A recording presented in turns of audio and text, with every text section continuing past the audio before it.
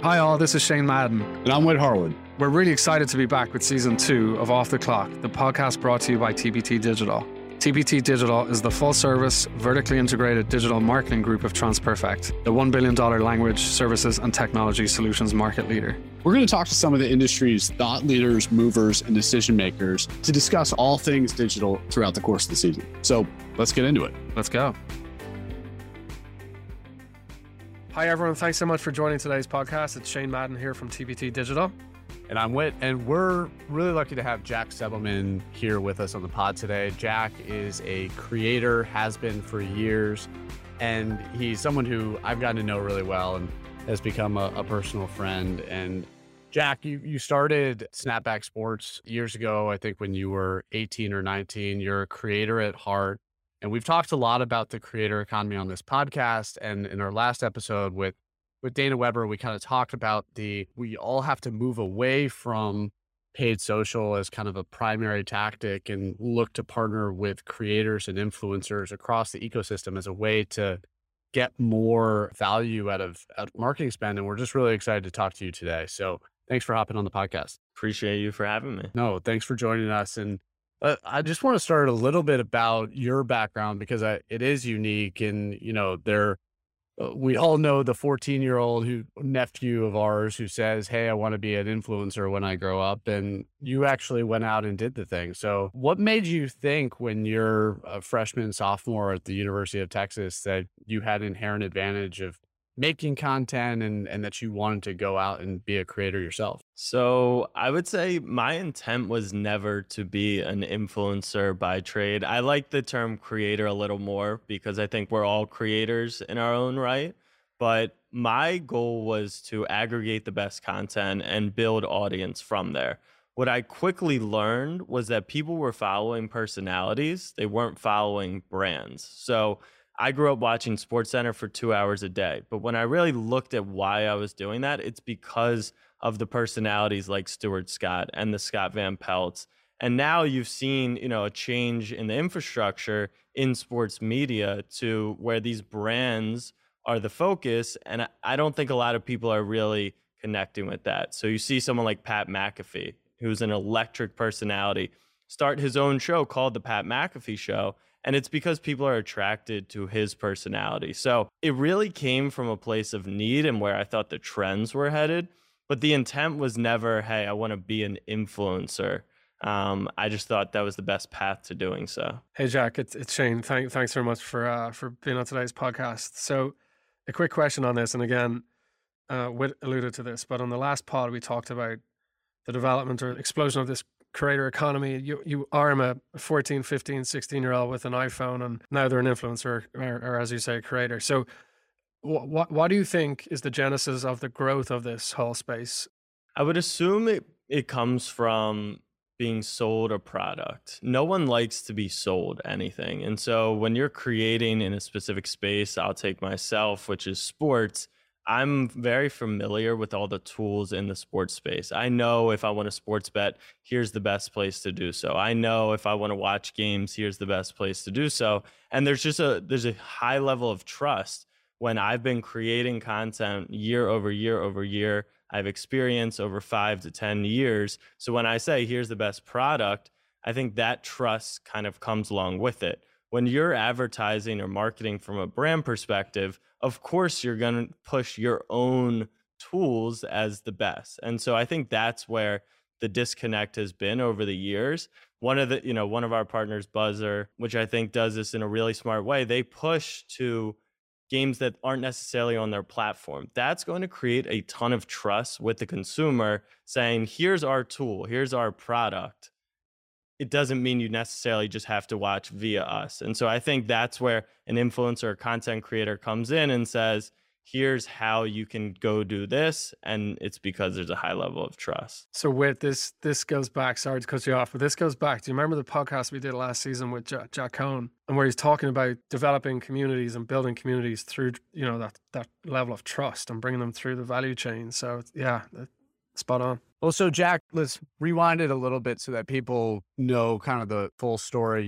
You get on campus at University of Texas, you decide to start making content. What initial signs were you looking for that you were building an audience? So this came all from a need. So my sophomore year at UT, I was doing drop shipping and we were doing sports phone case companies, partnering with athletes. But what I realized is we're paying these Instagram and Twitter accounts thousands of dollars, not for paid social, but for what was effectively influencer marketing. And so I decided, why not build that audience myself? And so Instagram and Twitter were super busy, and I liked the idea of Snapchat. Snap is the one social platform today that you actually have genuine engagement with your friends on the left side of the app, and then it's like any other social media platform on the right side of the app. And so that just made a ton of sense. Combine that with vertical content, which we've seen on TikTok has become a major trend. So that's why I went to Snapchat. It all came from, once again, a need.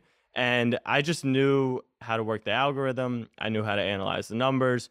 We would sell advertising, $100 to a phone case company just like mine. And then we would take that and reinvest it into the account. The biggest disconnect in the influencer creator economy world right now is people don't understand the business side of the whole thing. And that's why we started our agency, is because people are really good at creating content. They're excellent at creating audience, but they don't understand the value that they have to brands and products and can help monetize. And so that's another level where I grew up in a family business. We did beer distribution. And so we sold beer to the Ravens and Orioles, and every game meant more beer sales. And so I think growing up with that innately in me is super helpful to understand the reason you're creating this content, building a personal brand, is so that you can go and monetize that and build business accordingly. So I have a quick question on that. And by the way, that's an amazing story about beer distribution. Good for you. Can you talk a little bit, and again, the extent of which you tell us, but can you talk a little bit about the economics of your business model? Absolutely. So the majority of our revenue is coming from partnerships. So we partner with Buzzer, who I mentioned. Underdog Fantasy is our gaming partner.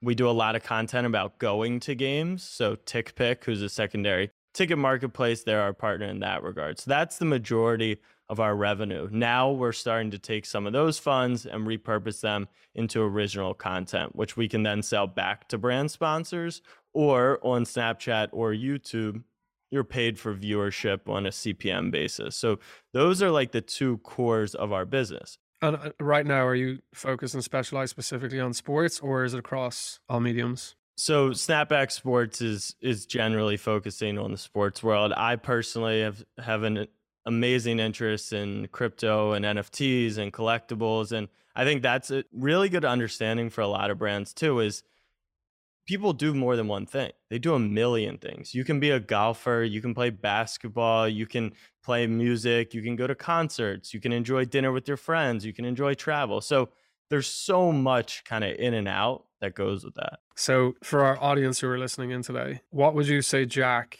the 0 to 1 starting point is? So, you know, they manage a big brand, they're operating in multiple markets, they're digitally mature, they've probably focused a lot on search, whether it be paid or organic, probably paid socials, and they're trying to dip their toe in new avenues to generate further customer loyalty, I guess. What would you say, what would your recommendation be to our listeners that are in that kind of situation? I would say you have to lead with personality. So find someone who is an expert in the space or really passionate about the space, and fuel them with resources, fuel them with opportunities, connections that you may have for being that big brand, but really entrust someone to go and lead that and create a community around it. It's so important to create that community. And you can think off the top of your head, those top brands in the world who have done an incredible job, who are marketing the product for them because they're so passionate about what it is. And when you say them, you mean the likes of you. So the content creators, the guys and gals that have been armed with the iPhone that are the influencers. That's what you mean by them, correct? It could be that. It could be a celebrity who is just really strong in the space. We've seen, 5 celebrity tequila brands. And I think that goes to the creator economy of why are people, if we can all create the same level of tequila, who are you going to buy from? Someone who's just a brand, or a personality who you have trust, who's going to create content around it, who's going to make it a fun social thing? That's where we're really seeing the split. And so we're working with this company called PopChew, who creates ghost kitchens around the country. And so we're launching a food brand. So you're going to think, okay, it's time to watch football on Sunday. We're going to order food from them. Well, why would someone order from me, or why would they order from their local, chicken tender shop? They don't really, if the quality is the same, who are they most likely to order from?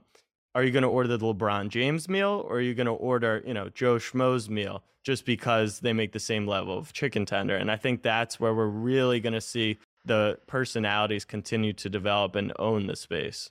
I think one thing that's really interesting, tying this all together for a second, is, Jack, you're talking about developing one-to-one relationships with your audience, right? And I think what brands constantly want to do is feel like they are getting closer and closer to the end user, to the point that a logo, a positioning, a tagline can influence how somebody thinks. When you're talking about a brand partnering with someone in the influencer space, it really is about a brand knowing who their audience is, and then being able to find an influencer who can go out and talk to that specific audience. How do you go about thinking about and curating your audience in a way that then could be helpful and useful for brands? I don't think we push them in a specific direction. We listen really, really well to what they want. So that's, I would say, our biggest advantage is we're large, we're million plus across all platforms, but we're also small in that I'm still seeing messages daily. Okay, here's the players I want you to cover. Here's the trends that I want you to cover. And I think that's really important. Now, you can't just build something because one person requests it. So there's a balance to that. But I think if you're hearing the same thing over and over again, shifting strategy and being nimble is super important. You mentioned Web3 a little while ago, and you have made a very intentional effort to get into Web3 at an early stage.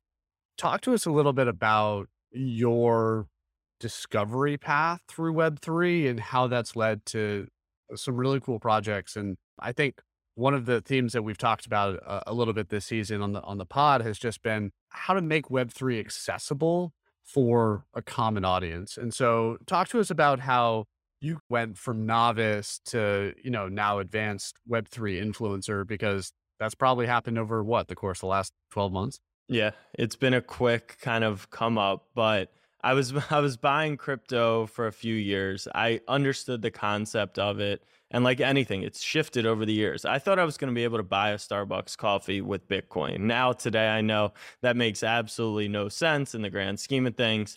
But I discovered NFTs through NBA Top Shot. So Dapper Labs, huge valuation. They're kind of the pioneers in the space. They partner with the NBA and they release digital trading cards. I go to the site a couple times and it honestly didn't click for me. Even though I had bought crypto, I am working in digital, I'm working in sports. And so after I finally purchased one of the moments, is what they're called, it just somehow clicked for me. And I think what Dapper's doing, to your question, is they're helping me buy with a credit card. I sign up with an email. You don't have to go through the process, which is more common now, of getting a crypto wallet, buying Ethereum off an exchange, send it. It's just way too much. And so what Dapper and Flow is their blockchain. What Dapper's going to do, it's going to onboard millions of people because they're used to, you don't need to know that you're buying an NFT when you buy a Top Shot moment. Right. And I think that's so pivotal. And so like anyone who got into Top Shot, a lot of people then fell down the rabbit hole. What are NFTs? Minting, buying, secondary market, all that stuff. But that's kind of the origin story. And I think it's going to be a lot of people's origin story as well. So when you get into Top Shot and after that, you get linked up with this group called Knights of Degen. And Knights of Degen, I'm a part of the Discord. For those who are less familiar with Discord, it's a public messaging service. There were some acquisition talks around Microsoft, and they recently raised at a $15 billion valuation, I believe it was. it's an incredibly active and open internet community, for lack of a better way to put it. Talk about how you got involved with Knights of Degen, and then talk a little bit about kind of how you as somebody who's an active creator went about promoting a Web3 community and trying to bring that to, relatively nascent audience. Yeah, so Jared Augustine, he's the CEO of Thuzio. They throw events that integrate athletes and celebrities for businesses. And then Drew Austin, who runs Red Beer Ventures, venture capital firm, they spoke to me. And the hypothesis was, are there 10,000 sports bettors who would enjoy being in a community together? And so if you go and look at any of the big sports betting social media accounts, they have millions of followers. So the easy answer was yes. Could we find 10,000 of them who would pay $300, which sports betting is obviously a higher net worth kind of activity. So 300 in the grand scheme of things wasn't that much. So the obvious answer was yes. They had a great artist on the project, and I just genuinely believed in the team. So they brought me on as part of the marketing effort. And because of my holdings in Top Shot, being a thought leader in the Web3 NFT space on Twitter, it was part of the process to promote it and then promote why. Why is really the answer. Why do you want to join this community? Why could this appreciate in value, which is a huge part of what Web3 is today? You're essentially betting on stocks in a company. You're buying an early IPO. You're investing early into these companies. Investing, you obviously have the stock market. For a lot of people, private investing, angel investing isn't a possibility. And so by the time you're able to invest in a company, they've already raised 4 times. Their valuation is billions of dollars. And if you supported, Southwest since day one, you aren't actually going to be able to invest your money until 20 years down the line. And so I think that's the access that Web3 has given people and is what excites them. You're investing in early stage startups. So democratization of financial decisions and providing greater economic security for those that otherwise wouldn't be able to get in. Yeah, it's super interesting. Web3, creator economy. Jack, you're definitely one to watch. Really interesting data points and insights. So yeah, thank you very much for joining today's podcast. It's much appreciated. I guess for any listeners that want to find out how to contact you, what's the best way? Twitter? Yeah, Twitter's great, at Jack Settleman. I'm trying to work on my TikTok. TikTok's the best distribution for anyone who's looking to get into the content game. All these other platforms, they're super saturated and the organic search just isn't available. So I think sharing, what we're learning about the creator economy through our agency is going to be super fun over there. Can you remind everyone the name of the agency? Snapback Agency. Got it. So it's kind of an offshoot of Snapback Sports, just because it came from a need and we've seen a lot of success from it.